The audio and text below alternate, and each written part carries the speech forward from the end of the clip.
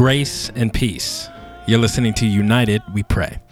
Taking racial struggles to the throne of grace, United We Pray is a ministry devoted to prayer about racial strife, especially between Christians. We want to help Christians think better about race in a way that is biblical and helpful, clear and hopeful. You can learn more about our work at uwepray.com. That's the letter U, WEPRAY.com, where you can find articles, old episodes, and more. I'm one of the hosts, Isaac Adams. I never do this introduction, but I've gotten my intro lags back under me, and I now turn it over to the Reverend Austin Suter, the co-host. What's up? Not as easy as you remember, is it, Isaac? I know, man. I was like, woo, man. No wonder I passed that thing off. But alas, here we are. How you doing, brother? I'm all right, man. How are you? Doing well. Happy to just be sitting here with the right reverend. I think we said on our last episode you had recently been installed as a pastor at your church, so happy for you. And yeah, man, overwhelmed with a move, and I'm moving to Alabama and Birmingham, so that's crazy. Well, today, fittingly, we are going to be talking about rest, specifically rest from the race conversations, other hard conversations. We thought it would be just useful time to think about what it means to rest and that sort of thing. And so I wanted to start us at Psalm 62, verses 5 through 8. Let me just read that real quick and we can pray before we hop in. Let's do it. Rest in God alone, my soul, for my hope comes from him. He alone is my rock and my salvation, my stronghold. I will not be shaken. My salvation and glory depend on God, my strong rock. My refuge is in God. Trust in him at all times, you people. Pour out your hearts before him. God is our refuge. Selah. Let's pray. Father, thank you that you are our rest despite whatever's going on. We pray that we can carry whatever is in our lives to you in prayer. Thank you for that privilege. Thank you for the blood that bought it for us. In Jesus' name, amen. Amen. So, Isaac, some conversations are really hard and taxing. And if they are happening over a long period of time, we will need breaks from them. Yeah. And so what we want to talk about today is, when do we need a break? What does a break look like? What needs to happen on a break? Those sorts of things. But before we get there, I just wanted to frame this because I think the question assumes a couple things. It assumes first that we are concerned about justice and unity, and we are regularly pursuing that as a part of our following Jesus. So yes. We're regularly it definitely assumes that. Yeah, we're regularly having these hard conversations. This isn't encouragement from people who aren't concerned about justice to take a break from it, right? Correct, yes. I am speaking to folks who are regularly having this conversation. Correct. That's exactly right. That's a good caveat. Yeah, person A is that we're having these hard conversations in an environment which makes them difficult at times. So person A is tired. Yep. Person B could be all consumed by the conversation. Both of those people need a break from the conversation. Yep. Yeah, that's right, man. And it's interesting. Person B goes both ways. And what I mean is, I think when I hear someone consumed with the conversation, I hear someone who is in favor of the conversation, but there's also advocates against the conversation. And I would say they're equally consumed. And too much consumed. Right. And the reason I wanted to have this conversation is, it's kind of I think ironic, or someone might be a little surprised to hear us having this conversation, right? Like I come to United We Pray to listen about having the race conversation. Now you guys are saying stop. Well, like you said, brother, we're not saying stop, but we are saying don't let it consume you, right? And because Jesus should consume you, and there is more in your Bible than just about race and racism. There's more to your life than just about race and racism. And sorry, the psalm is just popping in my head. Your steadfast love is better than life. But anyway, someone came to me and they said this. They said, they had found someone, critical, I think even of some of my work. And they realized they were an international, and they realized they were like, this person seems so embattled within American culture wars that they almost have, I'm not trying to give any kind of diagnosis, but just as a short-term ham, a kind of PTSD, meaning like any word, the word race even, like let's not talk about power or privilege or systemic, but just the word race, just bam, it's just a trigger. And, we can talk in another episode, or I'm sure we have, like, I don't think that means we just get rid of race or any of these words. We have to use language on some level. I'm all for using biblical language, but I don't think like, if you just use the right words, that's the magic bullet. But we can talk about that another time. But it struck me as a pastor, I think, because it showed me that, people in our churches, they are coming to rest in Christ, and they are resting in Christ insofar as they've trusted in him. But our churches should be on some level reprieve for our people and reprieve for them on all sides. So I'm not just saying, to be clear like you, I'm not just saying our churches should only be comfortable, but I am saying is there is a time to take a break. And I think this is good for people like you and me, Austin, to remember this isn't the only thing we should ever teach about or talk about or disciple about. And that's right. It's really, we're not going to be united or maintain that unity, at least, if this is the only thing we talk to people about. And you're really good at talking to people about being the kind of heresy police or just that guy who is constantly... Or not being that guy. Or not being that guy, yeah. So, right. Thoughts on that? I think you're spot on. I have a number of questions to walk through just to think about what it would mean to rest, what it looks like to rest. But before we get into all of that, I wanted to ask you, what are some ways that talking about race can be or has been hard for you?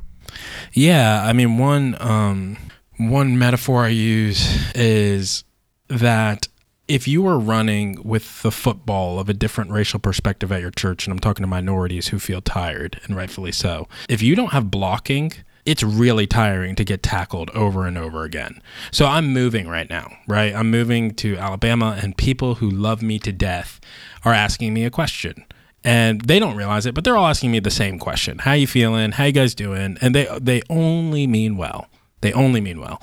But, it can be really tiring answering that same question. And I think a lot of black brothers and sisters, as they move about the church, and I'm talking about black brothers and sisters in predominantly white churches, can feel a bit of that fatigue, kind of fielding the same questions over and over again. And then if you turn up the temperature during a kind of moment where tensions are high, whether it be in the wake of a George Floyd or in some sense, pick your tragedy, then it can get really exhausting.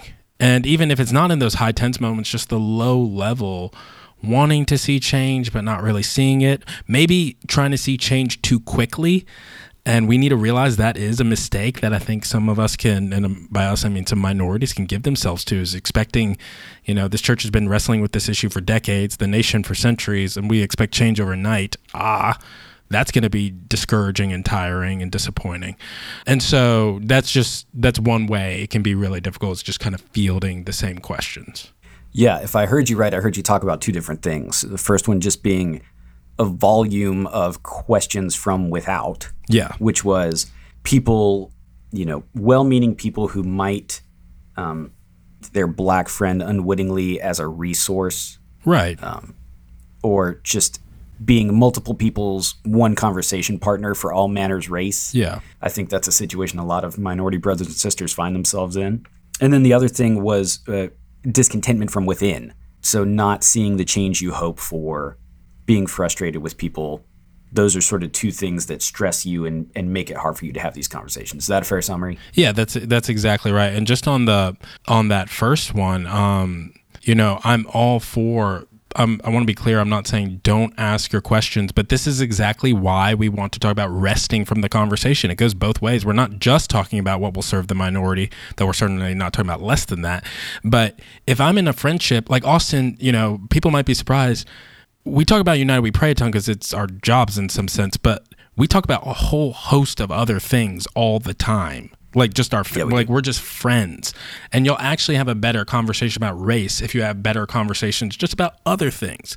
If your only kind of conversation is just this one topic, well, then you're just going to wear your both of yourselves out. But yes, that was a great summary. So how do you know when you need a break? Like, are there things you can start to see in your life as signs that you need rest? Yeah, that's a great question. I mean, kind of like whenever you need a break in other spheres of life, like I need a vacation, right? Where it's just like, okay, how discouraged are you? How energized are you? Are you out of breath? Do you feel like, in some sense, like I feel just like in some sense, of course not physically, but like metaphorically, I am out of breath on this conversation. Well, God has given us fatigue as a kind of notification. So, you get notifications on your phone, like pops up, like here it is, the gas light on your car, on your dash, it goes off. It's like, we need gas. And so I would say, study your fatigue, study your disappointments, and really let those be true signs that, like everyone, you need rest. So I say there are times to retreat, recover, or even retire and let other parts of the troop push the battle forward. Yeah, I think that's spot on. I know for me, one last obvious one. If you are bitter, you need to take a break. And some folks, I think, don't recognize it. Like, you are bitter, and we want to let no root of bitterness spring up. Yeah, go ahead. What were you about to say? So no. Let's follow up on that. So you're saying that one of the consequences for not resting is potentially bitterness? Yes, and I mean that's the grand irony. It's like, if you actually, I get in our pride, we might want to keep running through the marathon and be like, I want to finish. I want to. Let's assume the best. Like, this person is like, rest. I can't rest. Like, look at the injustice around. Look at what people are suffering. I'm like, brother, sister, I'm with you. But I actually want you to make it through the race. So we need to figure out some kind of pace, even if you need to walk a little bit, because in our fatigue, I mean, you were just talking to me about this, brother, like, you've got some realities in your life where it can make you more irritable, and it's not you, it's those things pressing in on you. And of course it is you on some level, but you recognize that. And if you don't realize, like, oh, in my fatigue, my spiritual resources are actually a bit depleted, and I'm just going to turn to the flesh, or turn to bitterness, or turn to anger. And I'm not going to keep a wall up between kind of righteous anger and self-righteous anger. And I'm just going to be given to self-righteous anger. Yeah, it's because, brother or sister, you might just be really tired. And that fatigue is understandable and okay. Well, we'll get there. We'll get to accepting limitations. But what are some other potential consequences for not resting when we need it? Yeah, I mean, one is collapse, right? So let's just use the race metaphor, just push it even further. Is just like you might collapse, and you might collapse spiritually. So I think we can talk about kind of being given over to the bitterness. You might not finish. I don't mean the race of being a Christian, but the race of your work of justice. So that's one consequence. Another one is just, and not taking breaks, is you will be consumed with the conversation in a way that you may not even realize. So, all of us start as sincere advocates. I just don't know many people who are like, I'm going to be a jerk from day one. We start as sincere advocates, and yet we become the very thing we hate, because that spirit of self-righteousness envelops us, or we become, it is so easy to look to our hands, the work of our hands, to satisfy our thirst when it can't. And even the good, Austin, we are so fallen, even the good things we want to do, loving our neighbor, right? God said we should do it, but even that can become idolatrous in our hands. So I would say those are two things. And when that happens, there's just going to be a whole list of knock-on effects. You're going to become alienated. The very people you want to convince, or you need their resources and help, they're not going to listen to you. The only people who are going to listen to you are the people who already agree with you. And it's just going to, you're not going to be doing the very things I think you set out to accomplish. Yeah, I think that's all spot on. So what do you do for rest? If it feels like we're speaking from experience, doesn't it? Yeah, it's like we might be familiar with this, and this is why on some level we take breaks on the show. I know we're talking about different ways to keep the content going, but this is I think on some level a discipline we hope to model. Certainly not perfectly. Yeah, well, yeah, we can talk about that in a bit. So what are things you do for rest? Because when we talk about rest, we're talking about ceasing from something. We're talking about bowing out of the race conversation. What does that look like? Yeah, to be clear, I don't cease being a Black African-American man, a Black Christian, right? So on some level, and you don't cease being a white one, on some level we carry it with us all the time, but we're talking about kind of engaging in these conversations, leading out in these conversations. So for me, I mean, very practically, it looks like taking some time off Twitter every now and then, or, even just I was going to say that. Yeah, just taking breaks from tweeting certain things of just like, you got to pick when to shoot, and now is not the time to shoot. It looks like, and I want to be sure, I'm like, okay, I don't want to get to the last day and Jesus is like, this is all you talked about, but you didn't disciple anyone in your church. So, you're talking rightly about taking breaks from certain things, and I hope you fill those things, fill that time with other good things. And then obviously there's just rest too, like fill your vacation with rest, not other work. So yeah, but taking time off social media, for me personally, I think it'll look different from person to person because we don't all have the same role in this conversation. But for me, it's going to look like, man, I'm not writing another book on race anytime soon.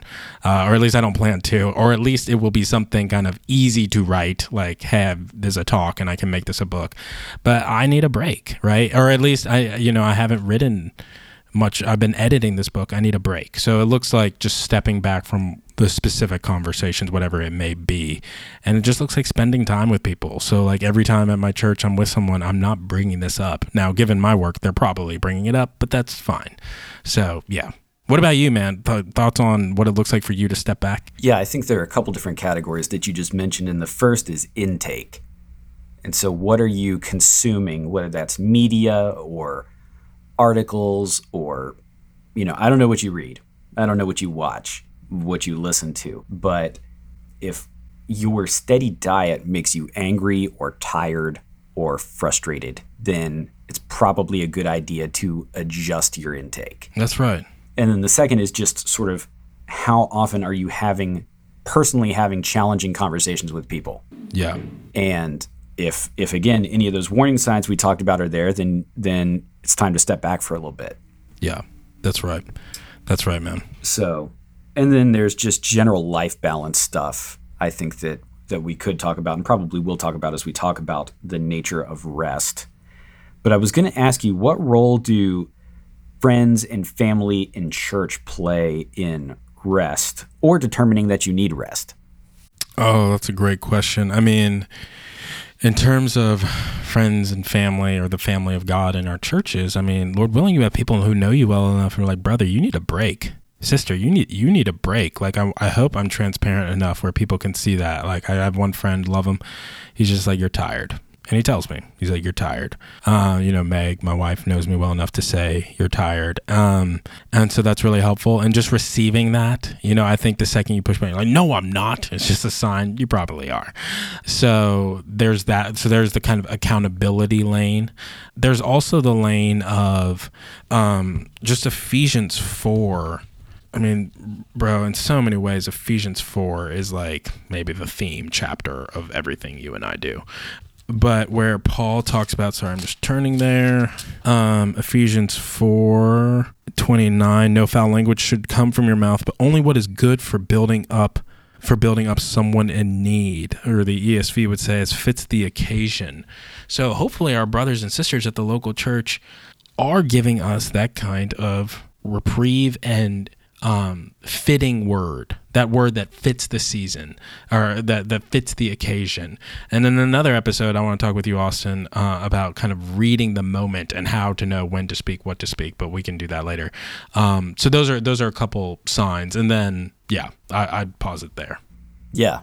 Look for that episode later this season. I know in my life, in determining my need for rest, my wife is the best barometer for that. Like I will just keep after it until I'm in bad shape, and that's not virtuous. Yeah, that's right. It can seem so virtuous, but it's not. It's not. It's not. I would like to think of it as hard, a good work ethic and being disciplined, and actually discipline in my life requires taking breaks. Yeah, that's right. That's right. So she's great for that, and then just in terms of rest itself, in each of our lives and, hopefully in our portfolio of friendships, we have friends who are easier to be around and who encourage us and energize us and just pour into us. And in some seasons of life, if that's all we were doing, if all we were doing was being filled up, never to pour out and invest in someone else's life, that would be imbalanced. But the inverse is true as well. Amen. That's right. And there are times when you need to just spend time around encouraging people. That's right. Yeah. And Megan and I will talk about, is this a life-giving friendship or a life-taking friendship? And again, life-taking isn't inherently bad, but you need life-giving as well. That's right. So what makes resting different from giving up or bowing out of hard conversations? Yeah, I mean, again, with kind of retreat, recover, retire. When I'm talking about retire, I do think, okay, loving your neighbor, that's a task till you're in the grave, right? And in eternity, you will be loving your neighbor all the time. You just won't feel in some sense, the difficulty of it. But you're asking what's the difference between resting and giving up? Between resting. Okay. Yeah. I mean, again, the person running the race who's walking or getting some water, they haven't given up on the race. And when I talk about retire, I really mean kind of re-strategize. Like, it's okay to be like, we are not going to win this battle or this conversation, or, I've done everything I think I can do in this church. And I think they would be happier in Jesus, and I would be happier in Jesus if I were elsewhere. And so what it looks like, maybe to put it clear, Austin, what giving up looks like is walking away from the biblical imperatives. So you should be part of a church. So if you just give up on the church, if you're like, the church is inherently racist, it's, a bastion of hypocritical white supremacists, I'm out. Well, I think you've given up on Jesus' bride, and he hasn't given up on them yet, and he hasn't given up on you yet. So I don't think we can do that. But if someone is telling me, hey, I'm going to go to another faithful gospel preaching church, mean to keep loving my neighbor, mean to keep living a life of justice and mercy, that's not giving up. That's re-strategizing. That's recovering. That's rethinking about the battle and taking a different, it's like, look, we lost this battle, but I'm still in this war. So that would be, I think, one sign, or, kind of just giving in or being given over to your anger, I think is a sign of giving up in the wrong way. So we have to fight to be angry and not sin, as Ephesians 4 would say. And we have the resources to do this because we have the Lord Jesus Christ. So I looked up this quote from James Baldwin, who I love, who, has one of the most incredible minds and pens in some senses. I quote him often. And, he says, to be a Negro in this country and to be relatively conscious is to be in a state of rage almost all of the time. And he says almost all of the time. And what I hope he's getting at is that, and in some sense this makes sense. You're walking around, he's writing in the era of segregation, you're walking around seeing whites only signs. How could you not be enraged? And so I appreciate the kind of righteous anger in that.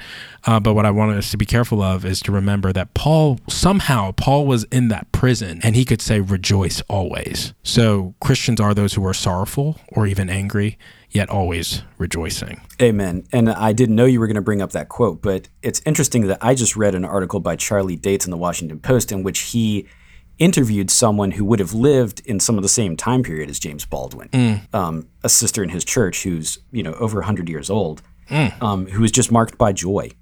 And it's not that she was blind to her trouble, but the difference between her and James Baldwin is that she's a believer and she knows the Lord. Yeah. And that informs her joy even in difficult circumstances. That's right. What we have in Christ, one of the wonders we have in Christ is that our joy can be out of the reach of all our problems. So yes. you can live in a racist society and still have joy in Christ. And that is one of the wonders of, Christian slaves, the Black church. This is one of the grand legacies, one of the grand witnesses to the strangeness of the gospel. It makes it so attractive. Like, how can you be happy? And me over here with, whether it be power or stuff or position or privilege, I have it all, yet I don't have that. And that's what we get in Jesus, that kind of rest. Yeah, that's like the capital R rest. Yes, that Matthew 11:28 rest. Yes, so that absolutely. Was this kind of scriptural meditation I was thinking through. Yeah. Yeah. Well, as I was thinking about sort of the nature of rest, one thing that makes it different from giving up is that resting acknowledges the human limitations that we have, that we are we just butt up again. We will find the end of ourselves soon enough in different areas. And when we do, that's not a sign necessarily of our sinfulness or of our unfaithfulness. It is a sign that we are not God. Yes. And he doesn't want us to be. Yeah. He wants us to be creatures. He has built rest into our lives, into our rhythms, commanded it of us. And when we think we don't need it, or we ignore those commands to take it, we are thinking of ourselves more like God than a creature. That's right. Yeah.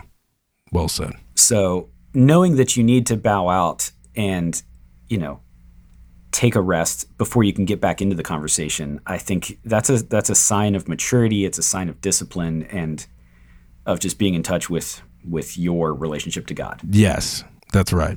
I remember. So it's funny. Meg's not a writer.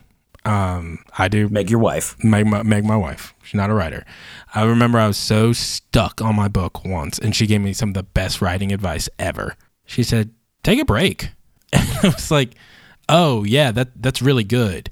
You come back with fresh eyes. I mean, all of us know that experience. So take a break and don't let this consume you, and let Jesus consume you. I mean, we see it all over Scripture too. Like we see Elijah at the end of himself before the Lord, and God's like, take a nap and eat something. Yes, amazing. That's such an incredible scene. It's like, yes. It's like, why don't you take a nap? And that's what, God, Lord willing, has built in into our everyday, is like, you just need to spend some time on your back, and I'll run the universe, and you will remember that you are not me. Yeah, that's so good. Isaac, any final pieces of advice that you want to give the tired or discouraged Christian before we pray? Oh, just the reminder that one day you won't be tired, and to wait on the Lord. I mean, and frankly, to study rest in Scripture. I mean, it's all over. Psalm 27, wait for the Lord, be strong, let your heart take courage. Isaiah 40, even youths grow tired and weary, young men stumble and fall, but they who wait for the Lord. So just wait for the Lord. Wait for the Lord. Just wrongs will be made right. Wrongs that were here before you got here and that will be here long after you got here will be made right. So wait for the one who's going to make it all right. Yeah. Take the long view. Yeah. Understand that God is not done working, that his arc of redemption is bigger than your short little life. And, that's not an excuse not to work hard. It's not an excuse not to care about injustice, but trust that God knows what he's doing and take a break. Amen.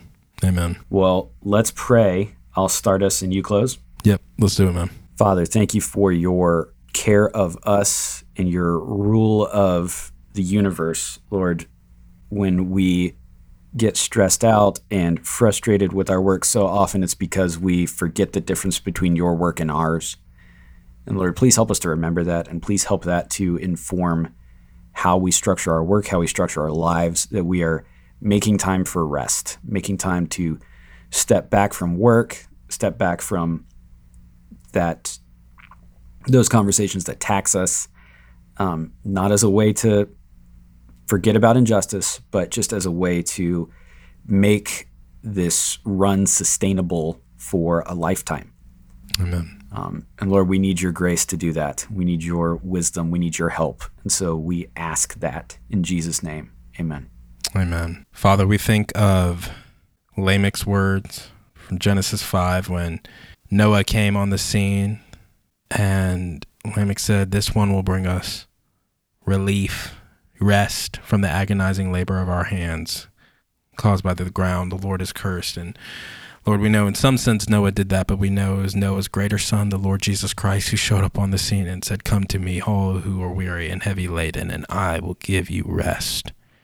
Father, we pray for everyone listening to this that they would know the rest that is found in Christ Jesus. The rest from striving. The rest from war with you. The rest for their souls. Oh Lord, we praise you that your yoke is easy and your burden is light. And yet you call us to do hard things. You call us to love our neighbor, to be just, to be merciful, to be faithful. Father, would you give us wisdom as to what that looks like when it comes to thinking about race and racism in this country, in our churches? Father, we're to maintain the unity of the Spirit and the bond of peace. That maintenance is hard work for us, self-interested, fickle, short-tempered, easily offended, weak-minded, and weak-willed people. Lord, we confess that's what we are. So would you help us? Would you show us where we need to take breaks? Would you show us where we need to, in so many ways, Lord, shut our mouths? Whether we're mouthing off against you, whether we're mouthing off against another church member. Father, we pray that you would give us grace, though, not to just shut our mouths, but to open them with words that fit the occasion, as Ephesians 4 so clearly talks about. And Father, we pray that you would give us grace to continue to open our mouths to you. We're thankful for all the horizontal conversations we can have. But Lord, we confess that we don't have enough vertical conversations. We don't have enough prayer. And so, Lord, we confess that some of us, too many of us listening to this, need to pray more. We need to rely more. Our restlessness is shown and seen in our prayerlessness. So forgive us for that, Lord, and help us. We wait on you, and we love you. And we pray to you in the name of our Lord Jesus Christ. Amen. Amen. Amen. Folks, Austin, there was a bunch of resources I was thinking about as we were talking. I think about one we could throw in the show notes was my article on, hey, before you ask your black friend about race, think about this. And I'm sure there's a ton more good stuff that you could throw in the show notes. The show notes will probably grab resources from around the web, but certainly from our website, uwepray.com. That's the letter U, WEPRAY.com. You can find a lot of articles. Austin, at some point we should talk to them about the long form articles, but we won't do that here. We've already taken 34 minutes of people's time. So friends, we love you. We thank you for listening. We pray that you enjoy some rest so that you can keep going in the work of being just and merciful, humble and faithful. Grace and peace. I have a weakness. Oh, yeah. Tell everything to God in prayer.